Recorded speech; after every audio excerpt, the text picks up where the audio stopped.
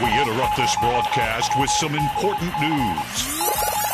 Let's rewind and check out the biggest news stories from this week. It's time for Taiwan This Week. Good evening and welcome to Taiwan This Week, ICRT's roundup of the top news stories from around Taiwan over the past 7 days. I'm Keith Menconi of ICRT News. Joining me in studio today is Gavin Phipps, also of ICRT News. Hello, Gavin. Good evening. And also with us today, we've got Taiwan-based freelance reporter and former head of the Foreign Correspondents Club, Jane Rickards. Good evening, Keith. Good evening. On the show today, politics get interesting real fast for the new Tsai administration. We'll discuss Tuesday's mini-occupation of the Legislative Yuan.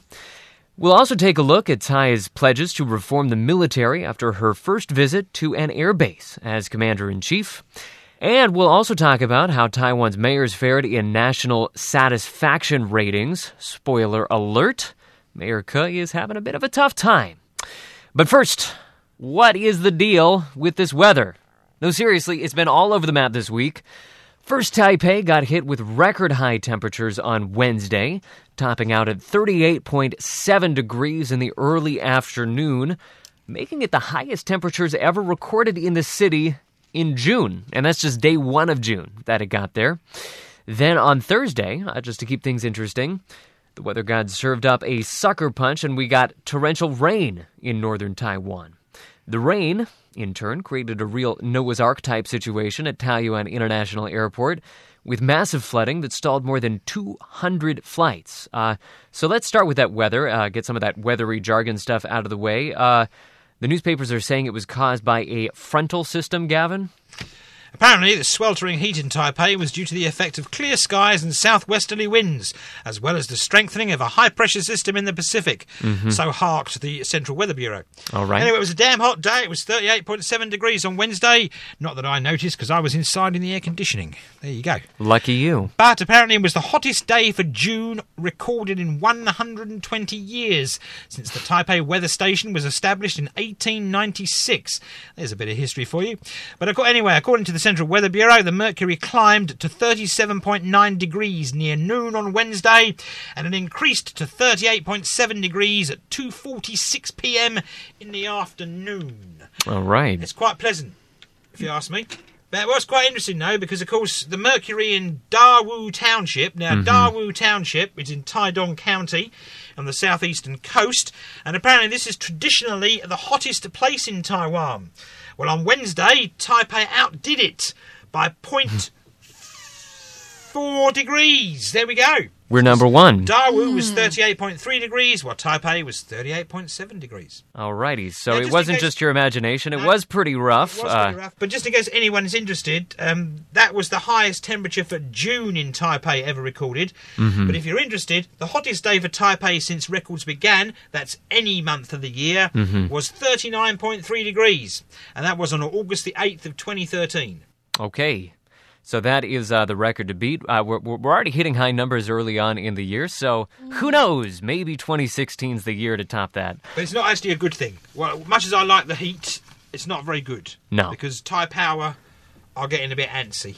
Yeah, and we'll get into that in a second, but first let's take a look at the rain that hit on Thursday. I, for one, did not see this coming. I came to work chipper, expecting clear skies, sunny days, more warm weather, and the clouds overhead looked like the apocalypse was rolling, and it was thunder, lightning, and rain, and it hit Taoyuan Airport pretty hard.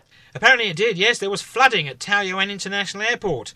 This is, of course, what the government like to say, Taiwan's main gateway and transportation flight hub. Well, it was a bit of a wet day. Sort of a similar gateway to Alexandria, you know. It's got a bit of almost a port. Yeah, basically, yeah. It was a port yesterday, you could say. Well done, Keith. There you go. It was a port, not an airport. And heavy rain poured down for 3 hours in the Taoyuan area. And apparently, total rainfall equaled 16 centimetres in that time period. You're kidding me. 165 millimetres, apparently 16 centimetres. And it was over a very short period of time. It was over 3 hours, yeah. Well, this turned Taoyuan International Airport, which is in Taoyuan, near the coast, on the west coast, into a bit of an island, as you said. The building itself the flooding. There was flooding inside the building. There was flooding outside the building. There was flooding on express roads to the airport. So nothing could leave the airport. If you were at the terminal building in a car, you were basically stuck there until the rain subsided. Of course, the rains caused all sorts of other problems at the airport, mainly dealing with electricity problems. There's certain parts of the airport were down. Right. Baggage channels were down. Right, so that's why a lot of flights were impacted. I think 30,000 people saw delays. Yeah, 30,000 people and 200 flights, apparently. Right, and so it's weird because they say this is the worst flooding that's hit Taoyuan Airport ever, but it's not like this is the first torrential rain to hit Taoyuan Airport ever. So what was different this time? Where was the problem? Shoddy construction work, if you believe the Premier. Because he's blamed shoddy construction work at the airport, because, of course, the airport's being renovated, of course. Right, so we're not talking about the buildings that are there. We're talking about actual ongoing work right now, the construction sites. Yeah, and also the buildings, because the work is also the buildings. Everything, basically, because they're working on the buildings. There's lots of So work recent construction work. Recent construction work, and there's problems with the drainage systems there as well. They reckon that the shoddy construction work that's going on there now, possibly the drainage systems were blocked, which led to bigger flooding in the area, and the lack of adequate draining at the construction sites itself. Okay. So basically, there, the construction sites that are underway, they flooded. Of course, there was runoff from those construction sites. The water had nowhere to go except inside the building. But the Premier is going to bat for us. He is, apparently. He's going to say, I'm holding everyone responsible for this. So if you made a mistake and I can prove it, then there you go. You might be looking for a new job. All right, good deal. Thanks, Mr. Lean. Okay, now moving away from that particular epic plague and to the hot weather, because, as Gavin mentioned a second ago, the hot weather poses not just a sticky, uncomfortable problem, but also a problem for utilities, because this was the first really hot day of the year, and already it kind of pushed our power reserves to the limit, is what it looked like. Apparently it did. This is Tuesday's figures. Taipower released Tuesday's figures when it was slightly cooler than Wednesday, but apparently it was a good 36 degrees on Tuesday this week. A breezy 36. Yeah. Anyway, Taipower says the percentage of their operating reserves fell to 1.64% of the peak load. That doesn't sound like a lot. Well, it doesn't sound a lot. Let me finish. That was at 1:53 p.m. in the afternoon, but that was in fact the lowest in 10 years. Yeah. Now, power usage on Tuesday was the highest so far this year. And Taipower said that basically peak power supply could reach 35.2 million kilowatts. Now, this is a bit of a dangerous situation because that leaves an operating reserve margin of 516,000 kilowatts, which also is a lot, but... and there's a big but here, that amount is just 16,000 kilowatts higher than the level at which the company would be forced to actually prepare for power rationing. Power rationing being a euphemism for power cuts. Power cuts, rolling power cuts. So we're kind of rubbing up against that borderline right there where power cuts might be in the cards. Interestingly, though, the cabinet came out later in the week and said that it's stay in the course, still planning to shut off those nuclear plants and the timeline that it has given, which, when we're looking at power cuts, shutting down power plants becomes an even dicier sort of business. So, Jane, does this week tell us anything about Taiwan's power woes, electricity woes, or is this just, one bad week? I think it does tell us quite a bit because I think that, as you said, power supply is an ongoing issue in Taiwan. I think the DPP's goal and Tsai Ing-wen's administration's goal of having a nuclear-free Taiwan by 2025. I think this is just a reminder of the problems that they're going to face. Right. Because, of course, the other half of that pledge was no power cuts. Yes, well, and also, Tsai Ing-wen has promised to, to increase business ties, say, with America and Japan and encourage foreign investment here. And to do that, you must have a stable supply of electricity. And so her goal for a nuclear-free Taiwan could contradict this. The 17% of Taiwan's electricity supply comes from nuclear power, and renewables at a very, very small percentage, I would say under 5%. So, and then the government also has plans for carbon emissions by 20% by 2030 and 50% by 2050. So Right. how they're going to achieve all this is a big question mark. And AmCham, the American Chamber of Commerce, yesterday actually came out and said it is a big question mark, and they called on Tsai to kind of clarify exactly what her plan is going to be. Yes, well, businesses want to know, obviously, because if you invest, it's not for 1 or 2 years, it's for the long term. Right.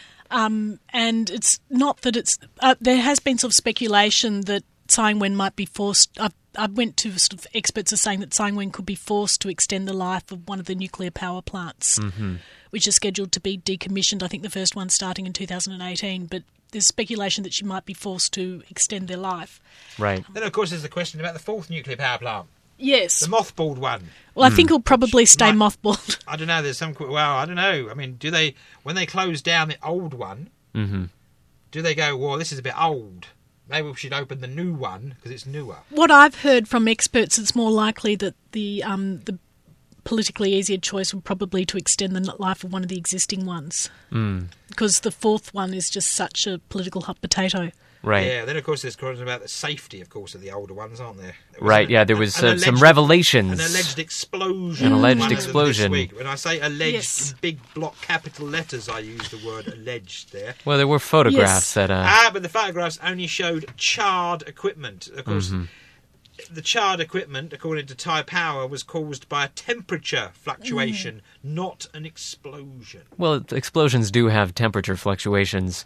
But anyway, we don't quite have time to go all the way into that story, so I guess we're just going to have to leave it nice and ambiguous and alleged, just like that. And all of that is just to kind of underscore, as we have several times, the real challenges facing the Tsai administration, especially on the energy front. We're going to move now, though, onto politics and a whole lot more challenges for the incoming Tsai administration. You know, we're just easing into this administration, and one big question for me getting into this has been, how are the parties going to play with one another? You know, we've had all those pronouncements of bipartisan reconciliation, bipartisan cooperation, a new era in Taiwan politics. So I've been wondering, how is that really going to work once the rubber hits the road? Well, if this week is any indication whatsoever, not too well, I think is the answer, unfortunately, that we're being given. Because Tuesday went a little crazy. Tuesday went a little off the rails. We had KMT legislators occupying podiums inside the legislature. We had pig farmers, and I do not mean that pejoratively. I mean literal men and women that their business is farming pigs. They were protesting outside of the legislature. They even had kind of a Pink Floyd-esque giant pig sort of sculpture that they were bouncing around here and there. The day's business had to be put on hold completely. It was so disruptive. Gavin, tell us a little bit about Tuesday. This is when the Premier, Lin Chuan, was meant to deliver his first policy report. His very first one. He hasn't done anything yet. Coming His to first office. report. Now, this all got sparked by a report from a newspaper. I believe it was the China Times newspaper that reported this. Now, the China Times newspaper made the lofty claim, and I say a lofty claim because it was rather a lofty claim, that the Tsai administration has decided to allow the importation of US pork containing the leanness-enhancing drug ractopamine. The newspaper also claimed that the Tsai administration had given the green light to the importation of foodstuffs from parts of Japan affected by, of course, the Fukushima nuclear meltdown in 2011. And there was also claims that the Tsai administration was putting its hand up and surrendering, basically, to Japan over fishing rights near the Okinatori Atoll. Right. Now, the Premier came out, in fact, let's start at the beginning. The Premier didn't come out and say this, because the Premier wasn't allowed to come out and say this, because he couldn't get into the legislative building. But the next day, Wednesday, the Cabinet met at a press conference. And at the Cabinet officials in charge of these areas basically denied these things. The Cabinet said, no, we're still contemplating, thinking about, mulling, considering, holding talks on, debating whether to open the island to US pork containing ractopamine. We have no plans to immediately open Taiwan to Japanese foodstuffs produced in basically the Fukushima prefecture, where the nuclear meltdown happened. And as for the Okinatori Atoll, well, we're going to hold talks with Japan on this matter next month. All right. Well, let's take each one of those sort of issues a little bit separately. I mean, I just actually getting back to the actual events of Tuesday, the bottom line is Premier shows up to give his first report. A whole day goes by and he can't do it. I mean, and that's Tuesday at the Legislative Yuan, a very disruptive day. But let's start with pork. I mean, this kind of all goes back to Council of Agricultural Minister, at the time Minister Designate Cao Zhichuang, back in April 21st. He gave an interview in which he said that he was not shutting the door to U.S. pork containing ractopamine. So a lot of people saw this as the Tsai administration sort of tipping their hand that they had plans in the works to perhaps open the door to ractopamine. So this has been kind of an ongoing thing for some time now, and obviously on Tuesday it boiled over. Jane, I mean, how much do we know about what the Tsai administration is actually planning? I mean, do you find that credible? Of course, if the Tsai administration wants to move forward with various trade negotiations, especially the Trans-Pacific Partnership sort of negotiations, some sort of compromise on this issue is maybe necessary. But do you think that there are real grounds here to see the Tsai administration as moving in the direction of opening up the door to pork imports? Yes, I think they'll have to. If Taiwan wants to join the TPP and if Taiwan wants to deepen its trade ties with the US, I think Taiwan will have absolutely no way. It'll have to open up to pork imports. That's what I've been told by various experts and American business people sort of. Yep. Right. So the protest itself, especially from the pig farmers, not entirely unfounded here? No, of course not. But I would sort of point out a few things about the protest. First of all, the media reported that there were hundreds of people. Now, if you consider the student sunflower movement when the parliament was occupied by students, a claimed 500,000 people took to the streets against Ma Ying-jeou's pro-China policies. Well, this is definitely a nichier sort of issue. Yes, exactly. And the pork farmers are very well organised and they have very good connections with legislators. Right. And so, yes, their fears are grounded. But what I would also say is that the pork farmers have been, some scientists, some agricultural science professors I've interviewed at Taidar have said that the pork farmers here actually use a form of ractopamine themselves illegally. And that Taiwan's pork industry is very much threatened by large-scale American farming because it's, the land the pork farmers occupy here is much smaller, so the production costs are much higher. Right. So, I mean, there's a considerable amount of protectionism involved here.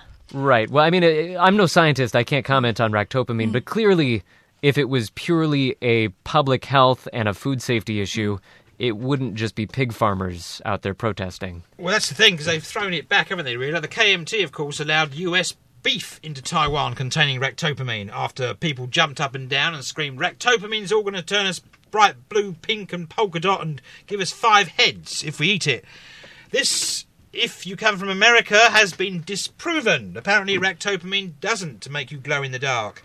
Now, however, in Europe... We can turn off the lights and check on me. I probably grew up on this stuff. But in Europe, ractopamine is still considered a no-no. I believe in China, ractopamine is still considered a no-no. And Russia too.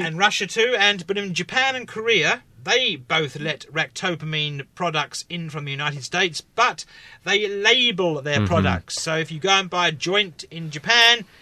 a joint of pork in Japan, you have a label that says this contains ractopamine. So you have a choice of going, I'll take the ractopamine version or I'll take the regular version. Right, and I think we have heard some proposals to that effect here in Taiwan as well. So the health argument is a non-starter as far as I'm concerned. The KMT let the beef in with ractopamine, now they don't want to let the pork in because it's got ractopamine in. It's the same stuff, just in a different meat. Well, that would be another comment I would make about the situation politically, is that I think this shows the KMT is opportunistic, that they don't, and they're ideologically bankrupt. They don't have a clear policy. Like as Gavin just pointed out, that they usually stand for trade liberalisation, and Ma Ying-jeou made a decision to let some parts of beef in with ractopamine, and now they're suddenly against it because it's politically expedient, because that they can give the ruling party problems. So that's opposed to a party, say, with a consistent ideology, which we want to do this because this is our principle or this is our policy. The KMT isn't doing that at all. They're just taking advantage of people's strong feelings against ractopamine. Right. But I would also add too about your comments that the size of the protest reflects it's not a real health concern. I don't think that's the case, because I think that the public no one really knows, because no one's a scientist. Mm-hmm. But I'm not saying whether. I'm just saying the relative smallness of the protest shows that the public aren't willing to sort of come out en masse. Mm-hmm. Right. And so I want to hit on the real political implications of Tuesday in just a second. But before we get there, I want to hit the other two controversies and explain those to our listeners. I think the Japanese food imports, I think folks out there understand that. That's been a ban on Japanese food imports from areas that are affected by nuclear fallout from the Fukushima stuff. We've covered that a number of times. But the Japanese fishing issue, I was wondering, so, the accusation here is that the Tsai administration is not really holding the line on Japan and, perhaps being, less aggressive on the whole Akanatori Atoll issue. Is there anything to that? Well, I would say that Okinotori Reef does not meet the description of an island. And so the DPP saying that we're going to wait for UN arbitration, some people say that as, why do you need to wait? It's obviously not an island. Yes, I would say that the DPP wants to have better security ties with Japan. They want closer trade ties with Japan. I mean, Tsai Ing-wen said on the second day she was elected she wanted to negotiate a free trade deal with Japan. So the DPP is obviously being more, they've got their gloves. They're taking a much softer approach with fighting with their gloves on. Yeah, fighting with their gloves on. They're taking a much softer approach with Japan. Mm-hmm. I think with both the Okinotori situation and the situation with the pork farmers, I think in any economic deepening of ties with other countries, there are always going to be winners and losers. And I think a certain amount of political compromise is just part of life. So I think it's really just a question of how much Taiwan's public's going to tolerate it. I don't think there's a right or wrong approach, although I would say Okinotori is definitely not an island. All right. So that, I think, helps our listeners understand just a little bit kind of where these various issues are coming from. I mean, they're not coming out of nowhere. But let's take a look now at the broader political significance of all this. I mean, in a normal, the normal functioning of a democracy, what you expect is you have a dispute. You just outlined the real, there are real philosophical worldview disputes to be had here. You could view all of these things in a lot of different ways and say, no, this is how we should deal with it, not this. But in the normal functioning of a democratic government, you go up to the podium, you make your little speech, then you have a vote, and whoever comes out on top, that's the way it goes. That's not what happened Tuesday. I mean, the process was shut down on Tuesday. And it seems like we may be going back to exactly what we saw during the last several years of stalled government, no policy getting through, lots of grandstanding, but nothing actually happening. Am I overreading this? Am I turning this into more of a thing than it actually is, or is that your expectation as well? Keith, in my personal view, I think you just hit the nail on the head. I think the KMT is adopting the traditional DPP tactics. I'm not saying all DPP are like that, but sort of traditional DPP tactics. We certainly saw it a lot over the last several years. And I think it shows this kind of parliamentary behaviour as part and parcel of Taiwanese political life. It's not confined to one party. And yes, it's very disrespectful to democracy. And it's not respecting institutions. I thought that the sunflower protests were borderline, but I think, in my view, that this is just deliberately, violating democracy. I mean, it's clear that the DPP won a majority, and I mean, there is a little bit of a distinction between the sunflower protests and this, just in the sense that I'm not the first person to point this out, just in the sense that the sunflower movement went to great pains to say, we are not the DPP. We're, a grassroots organization. Exactly. It seems pretty clear that the protests on Tuesday had KMT connections. I mean, the KMT came out and Hong Shou-ju came out and applauded them and said, good job, guys. So it seems like there's a bit more of a connection there. Yes, I think it's very regressive kind of political behaviour, basically. I would hope that Taiwan could move forward and that people would start to institutions. I think that as Taiwan emerged out of authoritarianism, such behaviour was probably necessary just to force change and get people to wake up. But now Taiwan's a young democracy. It's got its institutions, and I think now it needs to work at maturing the democracy and strengthening institutions so we don't see this kind of behaviour anymore. Is there anything at this point that the DPP can do to, make some nod to unity? Or, I mean, is that it? Should we just sort of resign ourselves to this sort of political theater? Yeah, well, there's also an element of democracy via media or trial by media in Taiwan. The problem is I mean, like, for example, getting in the legislative police just to kind of remove the KMT from the podium, that's not going to go down well with the public because it kind of smacks of the authoritarian era, and there's going to be allegations about the ruling party that you're becoming the dictators you once deposed. So right. I think in that sense, Taiwan's kind of different from, say, more mature democracies like, say, Australia, where that wouldn't be questioned so much. But because this was once a police state, if the police get heavy-handed with anyone, right, there's a lot of sensitivity towards that. So I don't know, Gavin, do you have any thoughts about what the DPP can do about the KMT occupying the podium? The DPP will have to hope that when the KMT have their next chairmanship election, the current chairwoman is deposed. So you would trace a lot of this back to her? Well, her, because of her policies. Her policies are Weisheng China policies, which basically lost the KMT the election. Yeah, well, I think the KMT just needs to have vision. There are too many older people in leadership, not just Hung Shou-ju, and a lot of them are mainlanders, as Gavin pointed out. And basically, as I said, I think the KMT is ideologically bankrupt, and if it had kind of a vision which could include much of the Taiwanese public could identify with, and they acted according to principles rather than just opportunism to, like, oh, here's a chance to stuff up the new administration. I think in the long term, they'd have much more of a future. All right, well, this is maybe the least balanced conversation we've ever had, but nothing much to do about it. I think we're all on the same page here.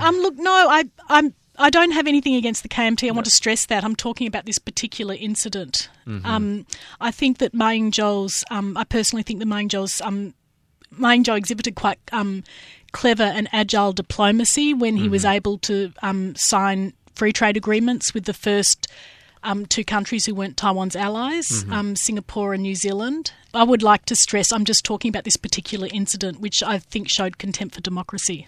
Right. All right.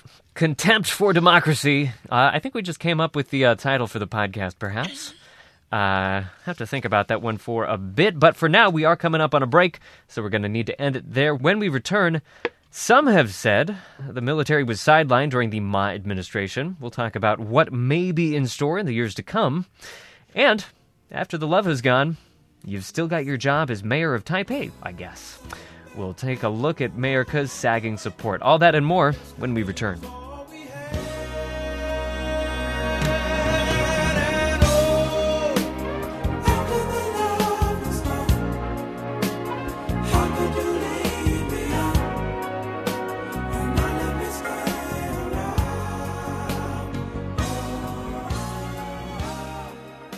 Welcome back to Taiwan This Week, ICRT's weekly roundup of news from around Taiwan. I'm Keith Manconi, joined by Gavin Phipps and Jane Rickards.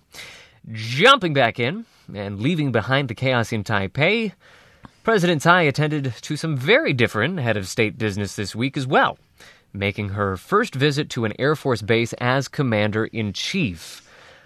Gavin, tell us a little bit about that visit. She went to two air bases in Hualien on the east coast. As you said, she basically went to the bases as the Commander-in-Chief, head of state, and in fact she went there as the first female Commander-in-Chief of the Republic of China military. There you go, a first. Now, while at the bases, she delivered speeches, she talked to the troops, and she basically touted the DPP's policies to elevate the dignity of military personnel, to make a career in the armed forces an attractive option, and lead the military into a new era. Right, so a lot of those statements kind of reflecting some of the challenges that Taiwan is facing now, having a career army rather than, conscription, or moving towards that soon. Also kind of reflecting some of her campaign promises. Namely, she talked a lot during her campaign about domestic production of military hardware, especially submarines. talking about cyber defense and really boosting the profile of cyber defense mechanisms in Taiwan, and also just increasing the budget, because as a lot of people have pointed out, the military budget decreased somewhat under the Ma administration. Jane, what do you expect from the Tsai administration on this front, just in terms of whether or not there really will be a military buildup? I think she's absolutely determined to build a sort of an indigenous weaponry industry. I would just point out that in 2008, Ma promised to increase defence spending to 3% of GDP, which is what the Americans usually want of Taiwan, and it just hovered above 2%, and was also hovering above 2% in the final days of Chen Shui-bian, and there are a lot of constraints of the budget that it always gets eaten away by sort of meat and potato issues in the LY and things like that. So I think it's... So I guess I shouldn't say that there was a drop in the Ma administration. It held about level? I think, from my memory, it held about level with the last 2 years of the Chen administration, because I remember when Ma was elected in 2008 and he's just said it had been below 3% for too long and he would raise it to 3%. And what usually happens is there are a lot of, as I said, a lot of bread and butter issues in the legislature. Right, and Tsai may face similar issues. She could, yes. On the other hand, it's good thing that the legislature is dominated by the DPP, so she may have more power over this. And otherwise, yes, I would say she's pretty determined. I mean, her appointment of the defence minister, who once headed a state-run aerospace company, sort of says it all, really. More of a focus on industry. Gavin, what do you see in the next couple of years? Well, the DPP government, when they came into office, before they came into office, in fact, released a defence blue paper, not a white paper this time, it's a blue paper, in which they said that they were going to use the first year, basically, of them being in power as a wait-and-see period. And while they'll push ahead with the design stage for the submarines they want to build, other things will wait. Obviously, more purchases of arms from the US will wait as they review what they need. But the only thing they hope to move forward through in this year is new training aircraft for the Air Force, because the Air Force wants to phase out its old training aircraft and phase in new ones. And there's a couple of choices. AIDC have given them 2 choices, in fact, of possible new training aircraft. Okay, so moving forward on that front, I mean, a lot of analysts are saying, well, I mean, Ministry of National Defense came out with a report last year that said that, the mainland could hold a successful invasion of Taiwan by 2020. So a lot of analysts are saying that, these things need to happen sooner rather than later if a real deterrent is going to be there. But, of course, there's also the issue of the US election, which is another big matter, because while Taiwan can pump money into research and development of indigenous weapons systems, they do still need to purchase systems, technology, hardware from the United States. And, of course, the Obama administration has done very little. Okay, it has sold them some equipment, but there's been great criticism in Washington of how the Obama administration has handled weapons sales to Taiwan, with some people arguing that maybe they just didn't do enough and really didn't show any support for Taiwan's military and they could have done more. I think it's pretty fair to say, though, Hillary Clinton would have a very different approach. She's, I think, known for being much more hawkish than Obama. But I'm not really sure where Trump would come down in all this. I think that might depend what day of the week it was. Yeah, exactly. Exactly, yeah, exactly. Yeah. All right. So Taiwan's defences will probably have to wait and see. I mean, you're probably looking about 8 months before any major decisions are made with what the DPP want to do. But they did start the cyber warfare thing, though, which is quite interesting. Right. Which is going to be a 4th branch of the military. Elevated to a whole extra branch of government. So pretty interesting. You're going to get the Army, the Navy, the Air Force, and the Cyber Warfare Division. Department, detachment, section, whatever we want to call it. Apparently going to be very helpful considering new revelations about how the DPP's own website has been getting hit. Well, apparently it's going to be quite large as well, apparently, because they're projecting employment of like between 7,000 and 10,000 people in this cyber warfare detachment. That's not bad. Which is slightly larger than a section. So I guess it's basically a division, a brigade maybe, a cyber warfare brigade. They're also expecting to use local industries. So it won't just be a military thing. They'll go to the private sector. Right. To get equipment, software, and everything to do this cyber warfare unit, and they're also looking at, I believe, several million US in investment opportunities over the next few years for this cyber warfare detachment. Yeah, some analysts say that having an open cyber warfare unit might not be the best thing. It's probably better to fight this sort of thing covertly, and if there's sort of too much attention, it could be counterproductive. But, It's like sort of like making the CIA the fourth branch of the military. Yeah, it could be, yeah. Interesting. Okay, well, really quickly before we wrap up this segment, I mean, so mostly here we've been focusing on the military hardware and the purchases and all that, but that's not, I mean, that wasn't really what Tsai Ing-wen was talking about when she visited the base. She was talking a lot more about raising the morale, raising the profile, making it the military a better place to work. Do we have any concrete things here? I mean, what do we expect in terms of the less hardware aspects of military? Well, apparently morale in the military has been on the rocky slope for some time, if you ask analysts about this. Because, of course, then you have to remember there's a question of, like, if you join the military as an enlisted, if you join voluntarily, you fight for an army, you fight for a state. Of course, with Taiwan, it's not simply like you join the British Army, for example, you fight for the Queen and Britain. You join the Taiwan Army or the ROC Army, depending how you look at it and view it. Now, do you defend the Republic of China or do you defend Taiwan? And this is an ongoing issue. Yeah, and that's an interesting point, because as Gavin points out, analysts are saying the military felt sidelined by the Ma administration, but on the other side of the coin, I was sort of thinking that the military is mainly full of people of mainland descent. I know this is becoming increasingly irrelevant, especially with the younger generation.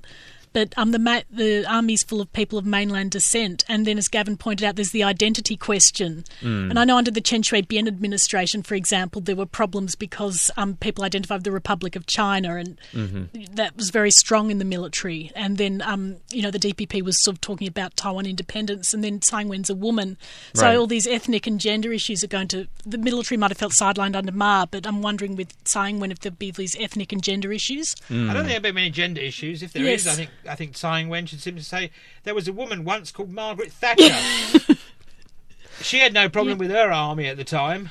Yeah, I just read the reports about Tsai Ing-wen visiting the base, and she was sort of saying, your honour is my honour, your disgrace is my disgrace.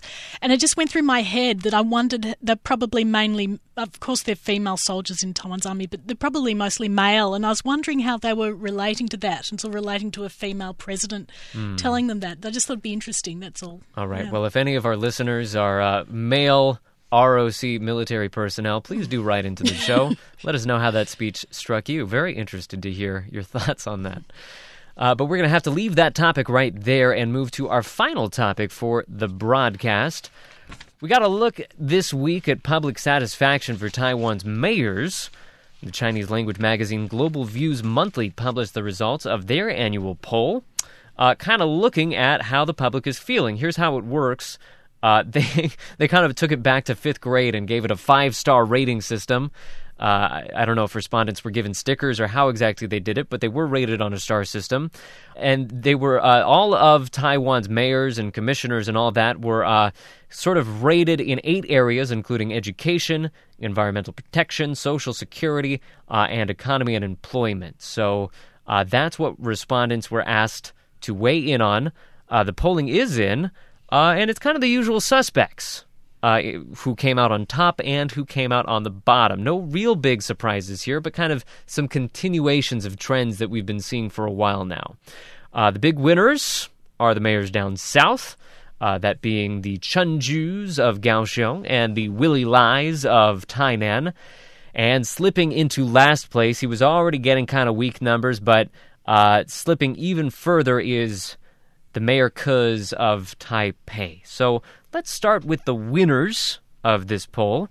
And to help us out with that, we've got ICRT Southern Taiwan correspondent Michael Smith on the phone, helping us get the view from the south. Michael, thanks for joining us today. No problem. As we just said, the popularity really is with Mayor Chen Ju. She got 5 out of 5 stars, a perfect rating. So tell us a little bit what's behind that. Well, Mayor Chen Ju is a fascinating person with a very interesting history. She's actually from Yilan County, way up in northeastern Taiwan, and she went to school at Sun Yat-sen University and spent most of her time actually in northern Taiwan. During the martial law era of Taiwan, she spent 6 years in jail fighting for democracy. And then finally, after all of that settled down, she went through a variety of positions through different governments, And then in 2006, she became the very first woman to be elected mayor of Kaohsiung.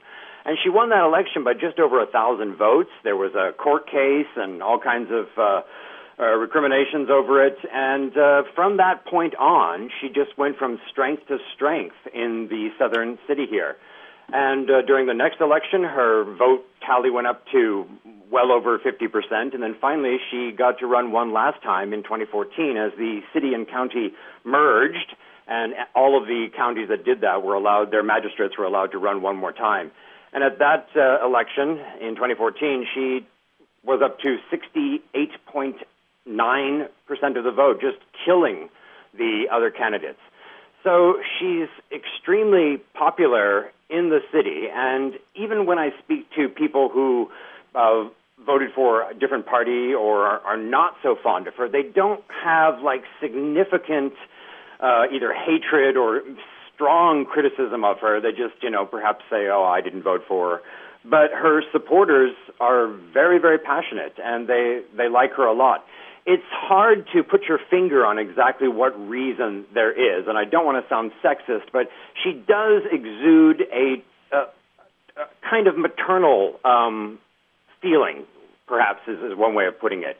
She, if you're a critic, you could say that this is just politics, but she speaks and the way she acts, her body language, just seems to have that feeling of care.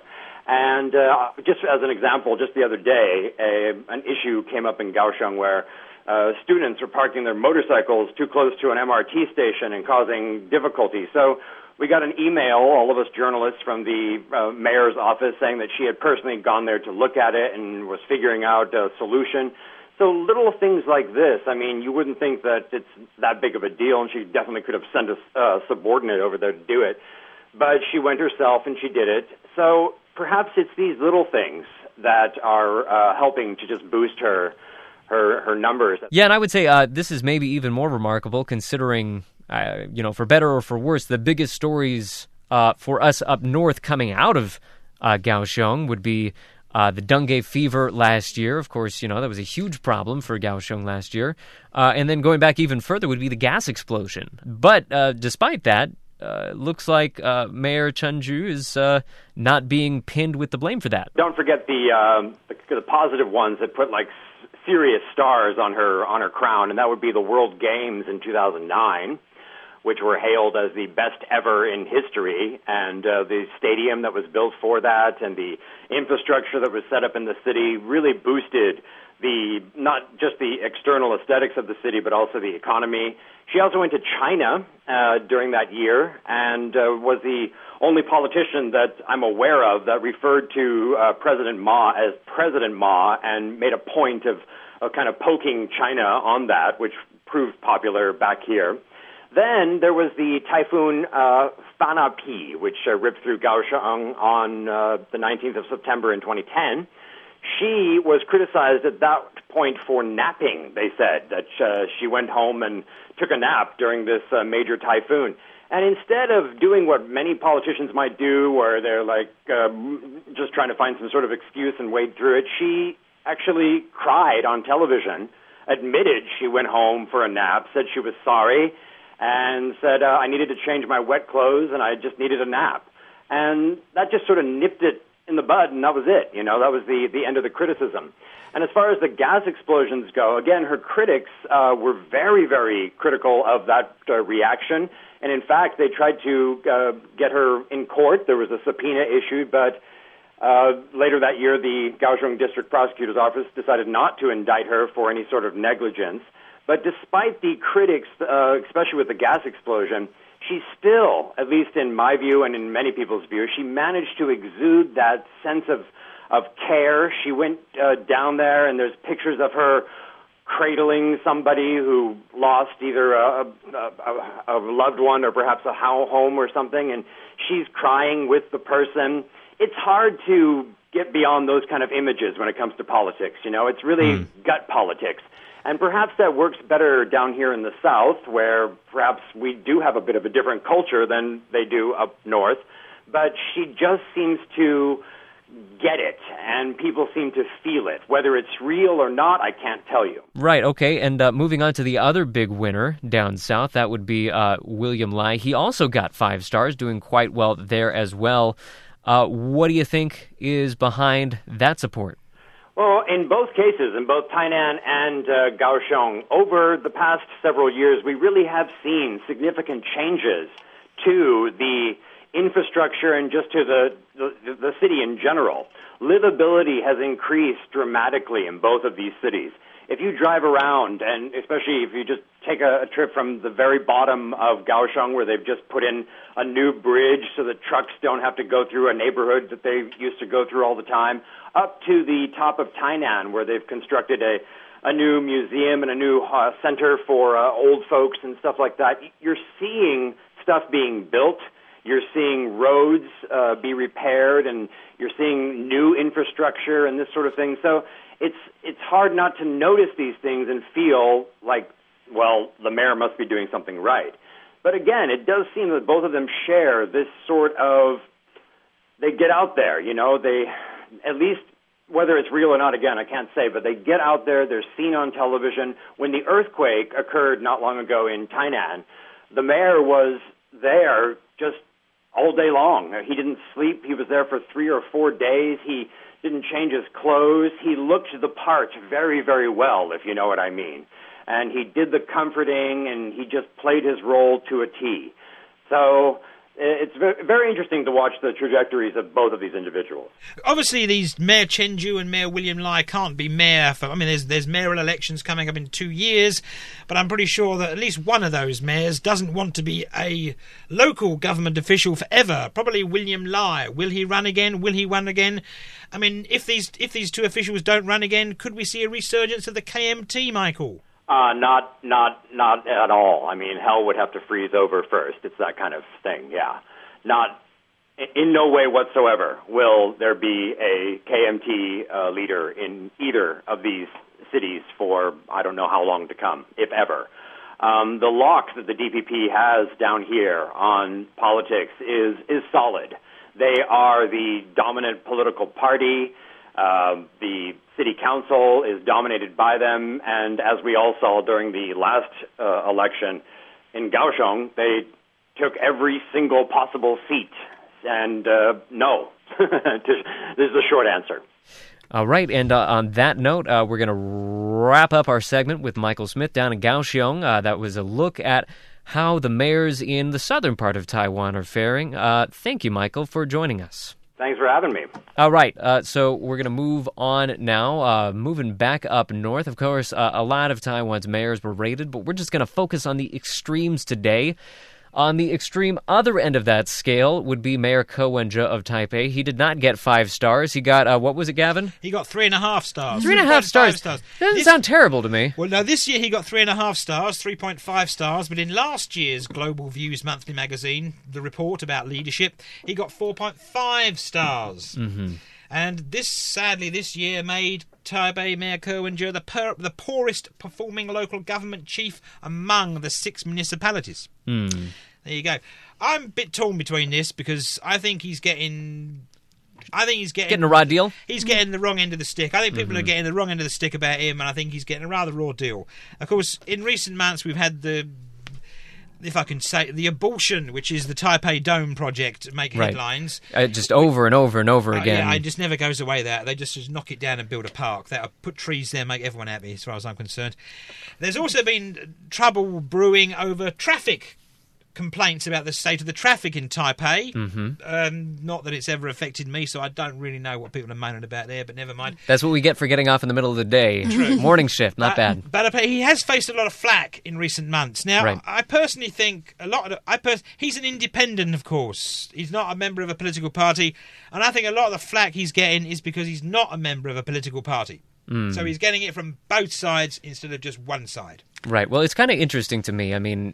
He came in on a pledge to shake things up. He came in on a pledge to kind of take on some of these entrenched interests. We saw that in the Taipei Dome project. He really scrutinized the deal that led to Far Glory having the project, and he's kind of held Far Glory to the fire. Now, of course, that has meant that the Taipei Dome project has been on hold for a year now. There's just a rusting hulk out there that's deteriorating, causing a huge problem. We don't know where this project is going, and clearly the citizens of Taipei are very distressed by that. They want to see a successful project. They're not happy to see where it's gone. But, Jane, I mean, what did people expect? This is what he said he was going to do. Yes, I think part of the phenomenon with Kerr's popularity dropping was it was so high to begin with. And I sort of wonder if people's expectations were being too unrealistic. Right. It peaked at about 70% after 100 days in office. 70%? That's not bad. Yes. So, I mean, he had a very high position to pull from. Yeah, so that's true. It could be very high expectations. It's also Kerr is politically inexperienced and he doesn't have much administrative experience. I mean, as everyone knows, he's a heart surgeon. And shooting from the hip. Yes, and perhaps it's a lack of experience, but then people knew who he was when they elected him. And so I wonder whether the public, people who voted him were realistic in expecting a heart surgeon to be able to fix everything all up without experience.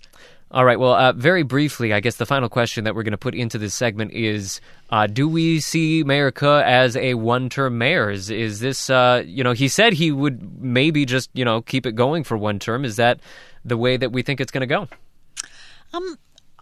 There have been reports in the media that both the KMT and the DPP are preparing candidates, and I don't know whether it's rumour or not, but...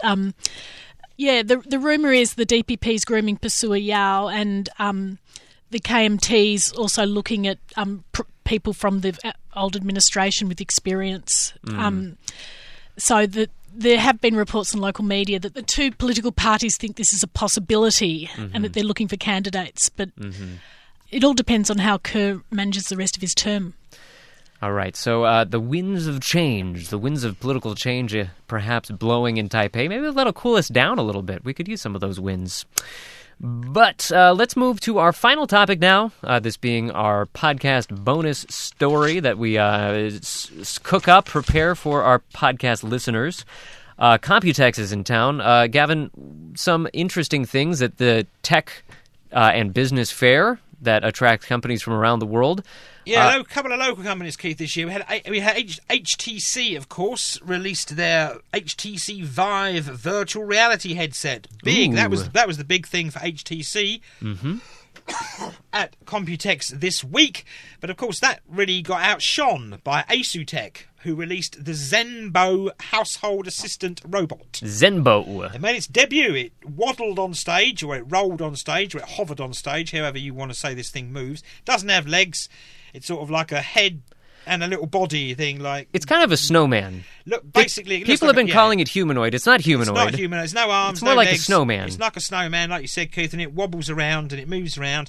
Now, apparently, according to ASUTech, this thing is what every household needs. And it's all tied into, of course, that thing they call the Internet of Things. Being smart things in your house that are all tied into one entity, and the one entity runs everything. So basically, this Zenbo robot technically could do the washing up if you had a Bluetooth or something system in your dishwasher. But it doesn't have arms. I don't quite... No, you could just program the robot to tell the dishwasher to do the washing up at a certain time. If you have children and you need security gates, for example, and you need to open a security gate at a certain time, you tell the robot to open the security gate. There you go. And you can watch. If you need a program recorded off the television, obviously not on VHS or Betamax anymore, but if you need that, you can tell this robot, Zenbo, hey, I'm going to be out at 7 o'clock tonight. Can you record that show for me? I'm still not getting why this thing needs a face. I mean, it needs a face because it can apparently talk to people. Okay. You can say, oi, how's the weather today? And the robot will go, it is raining and very cold. If I can find a clip of the robot talking, we'll see if we can get a better impression than what Gavin just served up right there. Hi, I am Zenbo. It is a pleasure to meet you. Apparently, they have no release date for the Zenbo, but it's going to retail at $600. 600 US big ones. Okay. But as we were talking the other day, Keith, This robot wanders around the house when you're away. So it wanders around the house like a pet, basically. And does Like a things. Roomba. It'll turn the TV on, it'll turn your stereo on, it'll turn the computer on, do the washing up, whatever. Might even make you a shopping list. Who knows? If it gets the wrong malware, maybe it'll kill you in your sleep. What it won't do is clean the floor. And I would've Unlike a thought- Roomba. I would have thought if you had a robot walking around the kitchen and the house all day, you might as well just stick a Hoover underneath it and you might as well hoover the floor at the same time. Might as well, or just a Swiffer pad, one of the two. There you go. So, Jane, is Zenbo coming to a Jane Ricard's house near you? Sounds like you're not totally sold on this guy. No. You don't have 600 big ones laying around to get a little robot Hoover vac? No. Okay, well, so that's the hottest thing that came out of Computex this year? That was the biggest thing. That made the international headlines. Okay. I mean, we could sit here and talk about motherboards, processors, chips, and things, but that might be a bit boring. Uh-oh, I think our end music is playing, so I guess that's our cue to wrap things up and leave those scintillating subjects behind. That is it for Taiwan This Week. Please do join us again next time. Taiwan This Week broadcasts every Friday evening at 8:30 p.m. right here on ICRT FM 100. You can also find an extended version of the show online at the ICRT website, on iTunes, and we've just started posting to the ICRT blog. You can find it there as well. Signing off from the ICRT studio, I am Keith Menconi, joined as always by Gavin Phipps. Yeah, I'm going to go and get me Zenbo out now. Okay. You don't need to tell the listeners that. And also in studio with us this evening is Jane Rickards. Thank you, Jane. Thanks, Keith. Thank you all for listening. See you again next time on Taiwan This Week.